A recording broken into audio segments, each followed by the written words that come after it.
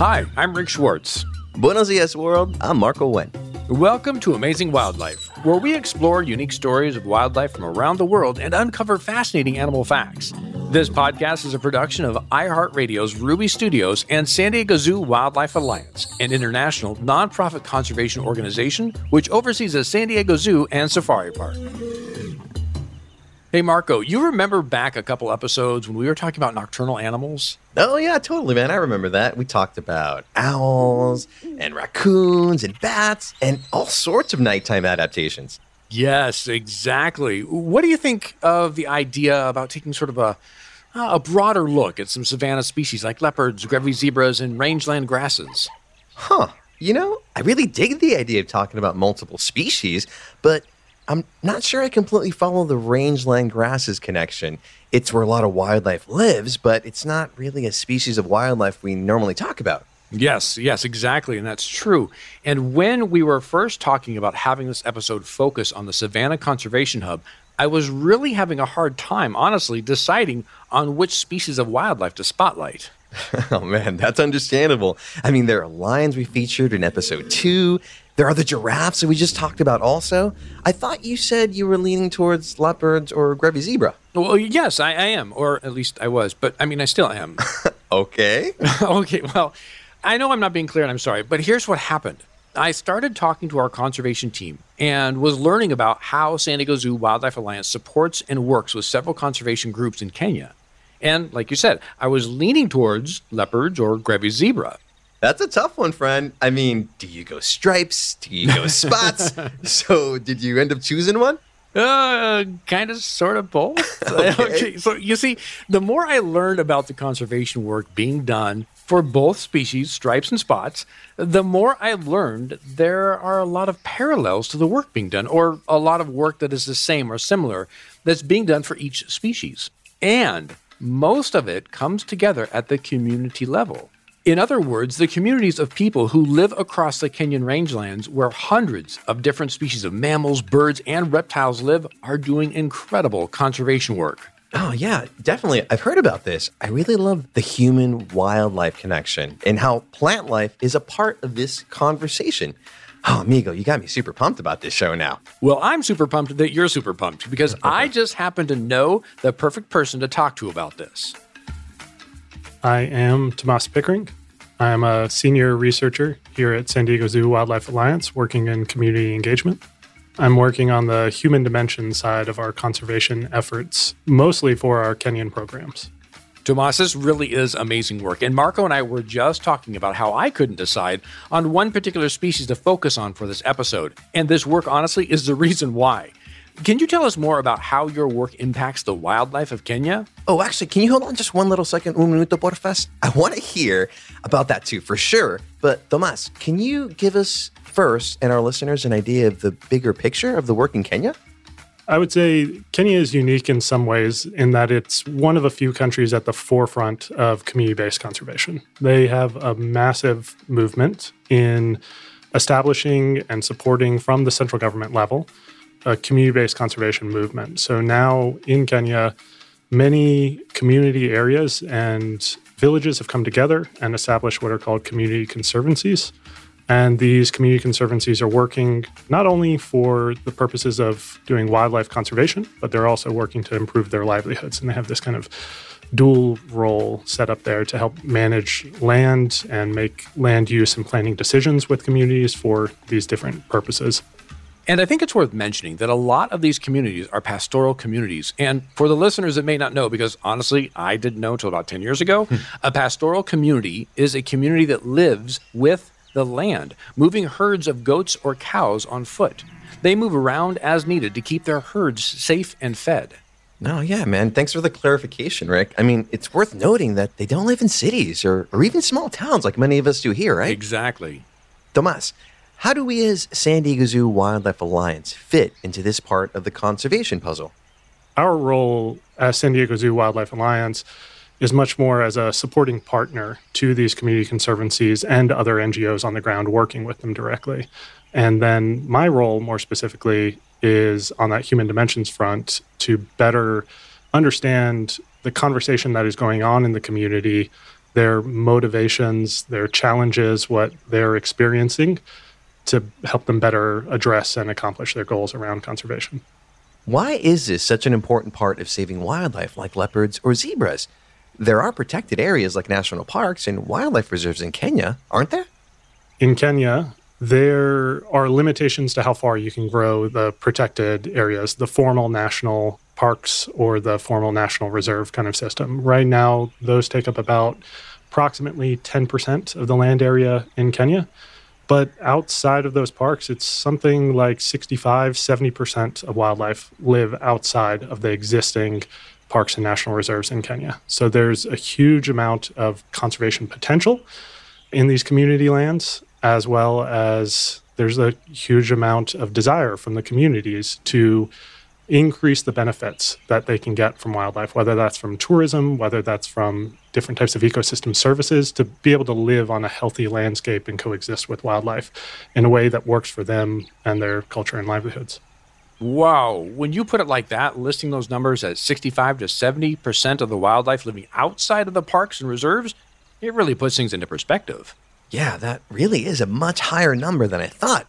So, Tomas, what are the different species of wildlife that this community conservation is impacting? Are these communities focused on specific species, or is it several different kinds of wildlife? Yeah, so these are many of the large mammal species that Kenya is kind of iconically known for, or across the savannas of East and Southern Africa. So these are the savanna elephant, these are African lion, leopard, cheetah. We have Grevy's zebra also in northern Kenya, an endangered species up there. We have vulture species. We have lots of species of antelope, buffalo, giraffe, black rhino. So numerous species living in these grasslands and savannas. Tomas, I was lucky enough a few years back to go to Kenya and visit with a few of our conservation partners, one of which was Grevy's Zebra Trust. Can you share with our audience the work that they do? Because honestly, I'm sure you'll do a much better job of it than me trying to explain it. San Diego Zoo Wildlife Alliance is very happy to be supporting Grevy's Zebra Trust. Just last year, we established a new partnership with them where we're more directly supporting their healing rangelands in northern Kenya. And that program is set to help villages and communities come together to do planned grazing management with their livestock. So this is establishing wet and dry season grazing areas, and it's also working with those communities to train them in rangeland restoration practices. So that would be the removal of unwanted or invasive plant species. This would be helping with challenges around soil erosion. It may be reseeding native grasses back into these areas to help reestablish better pastures, both for livestock and for wildlife. Wow. So the communities are working to manage what is happening with the land for their herds. But because they're doing it by removing invasive plants and reseeding native grasses, it benefits the wildlife in the area as well, right? Yeah, so the reseeding of grasses will benefit the grazing wildlife, right? Especially species like Grevy's zebra that enjoy feeding on grass and coarse grasses.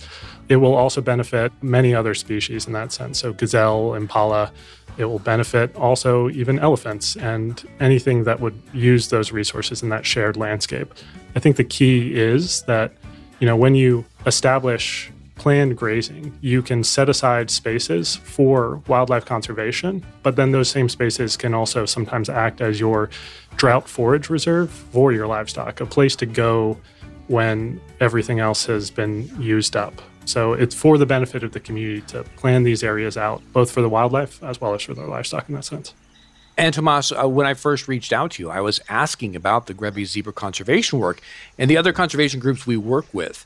And you had mentioned that sometimes these communities will host other communities to teach them what they have learned about restoring native grasses. Yeah, so we are now also supporting a community-based organization, women's group called the Chui Mamas, which means leopard mothers in Swahili. They are a newer organization close to Loisaba Conservancy, where many of our programs are headquartered. We are supporting them to get training through Grevy's Zebra Trust in these rangeland restoration practices. So Grevy's Zebra Trust, they were able a few months ago to travel up to Westgate Conservancy, where Grevy's Zebra Trust is headquartered, and visit with the Grevy's Mamas, another women's-based organization up there, and to see and learn about the successful work that they've accomplished up there in rangeland restoration, in planned grazing. Then Grevy's Zebra Trust has also come down to the Chewy Mamas Center and conducted trainings there for the women and other community members to practice out and start doing demonstration sites in rangeland restoration practices. I love that the Chewy Mamas and Grevy Mamas are visiting each other and sharing knowledge. I mean, my mama, love you, Ma, when she has, gotta shout it out to Ma, when she has her mind set on something, friend, she gets stuff done. I can almost feel the mama energy here in San Diego. But I have to ask, the Chewy Mamas are the community group that is working on leopard conservation, a species that is a carnivore, but they also work to restore grasses. Yeah, so it's a bit complex, but the idea here is that the Chewy Mamas are working to reduce conflict with carnivores. So the main challenges around leopard conservation or lion conservation is that many carnivore species will predate and feed on livestock from these communities, especially sheep and goats. And if the women can more successfully grow and reestablish a healthy rangeland system with productive grasses, this is going to benefit all of the prey species of carnivores. So our hope is to decrease conflict. So you're increasing benefits for the livestock, but you're also reducing the risks of conflict. This is such a great approach to conservation. I love it. I mean, just a few decades ago, the idea of conservation was to fence off habitat and focus on saving a single species. But time has proven that isn't always a realistic or completely successful approach for some regions. And to add to that, Rick, it just makes so much more sense, too. I mean, yeah, it's complex. But if we're truly going to see some long-term success in conservation, we have to look at the big picture of the ecosystems that wildlife inhabits. Absolutely. I'm very enthusiastic and excited for this strategy moving forward. It's a new strategy for the San Diego Zoo Wildlife Alliance. Mostly we've focused on more directly reducing the costs and helping the Chewy Mamas and families in these communities that we work in reduce the chances of carnivore attacks by increasing protection around their livestock corrals at night. So we're more having a direct intervention on some of these fronts. And now this is the long-term strategy to help us add our contribution to the very large landscape and help create a system that will be sustainable in the long term and not require our assistance all the time. This really is an exciting strategy and one that really makes sense when you think about it. But I want to ask a follow-up question. What has caused so many invasive or non-native plants to come into the landscape? Yeah, so the invasive plants, it depends on which species. There's multiple species that they're working on managing and controlling. Most of them are taking over and getting established because the landscape has already been degraded as a summary term due to overgrazing. So, Hermano, is it fair to say that human activity of the past has created an adverse impact on the rangeland habitat? And now that we're approaching it at this angle, it's really up to humans to solve this challenge, right? Yes, absolutely. I do think humans can solve this challenge and these communities can solve this challenge. They have made massive strides in that direction already by establishing community conservancies and this new form of community-based conservation. It allows them to better coordinate with one another and use both a mix of their traditional systems of decision-making around where to go graze, as well as now new information from research and science and support from international NGOs like ourselves, or from the central government of Kenya and working with the Kenyan government to better plan grazing, to better plan wildlife management. There's a lot of opportunities that this has allowed them. In one of our previous episodes, we were fortunate enough to talk to our conservation partners at Owasso Lions. We learned about how much pride the community took in its work to save the lions of their region. Would you say, Tomas, that the same pride and enthusiasm exists within these other communities as well? Definitely. The Chewy Mamas, I've been fortunate enough to now visit them at least 3 different times on trips to Kenya over the last few years.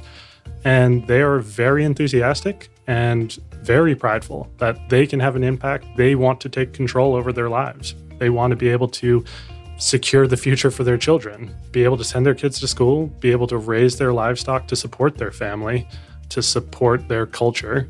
And I think they are very excited to learn these rangeland restoration practices. This is a first step to kind of empower them and have the tools to make a difference in that kind of long-term strategy. This makes my heart smile. Empowering the people to be the stewards of their home environment so that all life can benefit. Just hearing about this makes me want to do even more to get involved and support this work. Tomas, can I ask you, what is it about this work that excites you? I'm very excited to get to support this community-based conservation approach. To me, it is probably one of the most kind of hopeful strategies for conservation across the globe where we're likely to have a lot of success. As I was mentioning earlier, there's limited land remaining that is true wilderness, if there ever was that, true wilderness kind of concept of land to begin with. There's always been indigenous groups and communities living across these landscapes. And so establishing systems of kind of this fortress conservation mentality of setting up these hard boundaries between where wildlife are supposed to live and where people are supposed to live really misses the point in my mind. It separates off and limits where you can have abundant wildlife and abundant people that are coexisting in the landscape together. So this community-based conservation and the efforts that we're supporting through the San Diego Zoo Wildlife Alliance are really opening up the landscape and the possibilities of how far conservation can go. It's not just the government that does conservation. It's the people involved. It's for all of us. Yeah. No, I am curious, though, with your experiences and the work you have done thus far with our partners across Kenya, would you project that this is the future of conservation? Or to ask it another way, do you project that this is the way we will see success moving forward in finding balance to maintain wildlife alongside humans? Overall, yes. I think it's at least a very important stepping stone in that direction, in setting up systems that are international systems where we're all contributing to and supporting the wildlife and conservation that we all benefit from across the globe. So, for instance, also in these community conservancies, very recently, another partner of ours, Northern Rangelands Trust, has helped establish a carbon sequestration program and project for the rangelands of these community conservancies. So I think those types of economic systems are also needed in conjunction with these community conservancies or community-based approaches. I think historically they absolutely could do it alone. They truly have learned to live with wildlife in many respects, these pastoral groups in Kenya, for thousands of years. But it's a different world now, and there's no reason for them to do it alone when we can all work together because it's to all our benefit. I have to admit, speaking with you, friend, has really given me a lot of hope for the future of conservation. Would you say, seeing how this program is going right now, that you're pretty optimistic about the future? Yeah, I definitely am optimistic overall for the future, both of conservation kind of worldwide as well as in Kenya specifically. I think there's a lot of exciting new strategies that we are piling out as well as other conservation partners are trialing. And I think the next challenge will be upscaling. Having the government policies and the economic systems in place that allow and support for community-based conservation to naturally spread, where it's not top-down dictated and directed, but it's done through the conservation goals and will of the people on the ground. And I think that's what's really so impressive and what will give this work longevity. The people want it. They are creating it and showing the world how community conservation works. Tomas, thank you so much for taking the time to share all of this with us today. Thank you so much. I really enjoyed and appreciate the conversation with you. It's nice to be able to talk about this.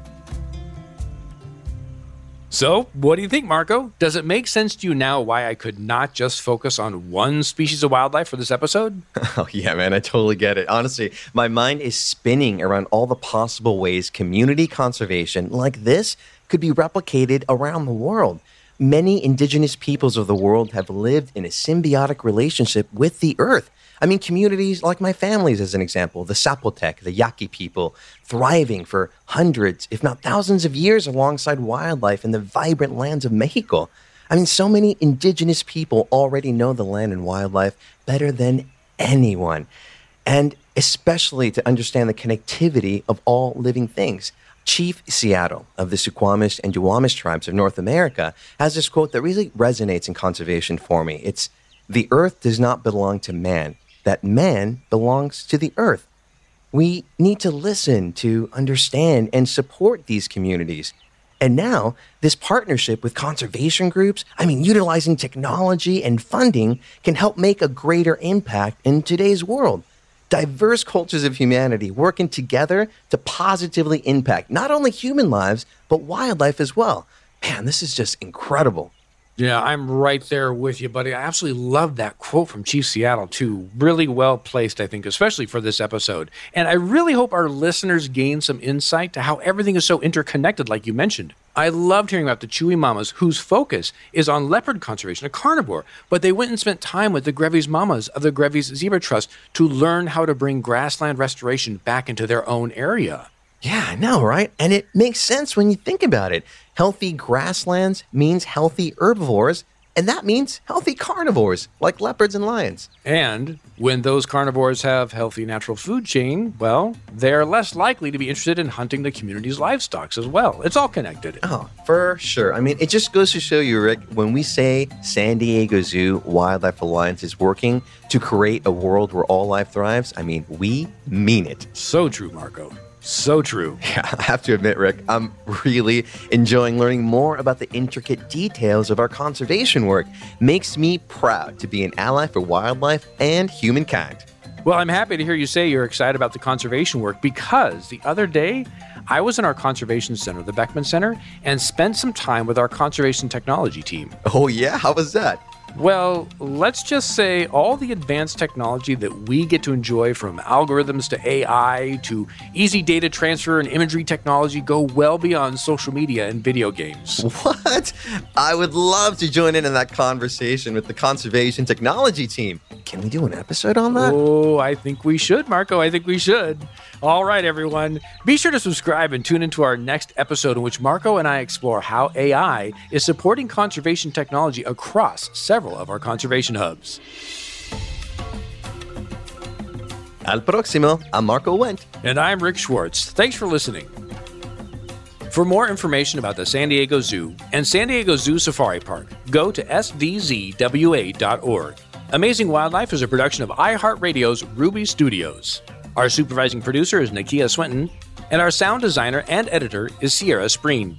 For more shows from iHeartRadio, check out the iHeartRadio app, Apple Podcasts, or wherever you listen to your favorite shows.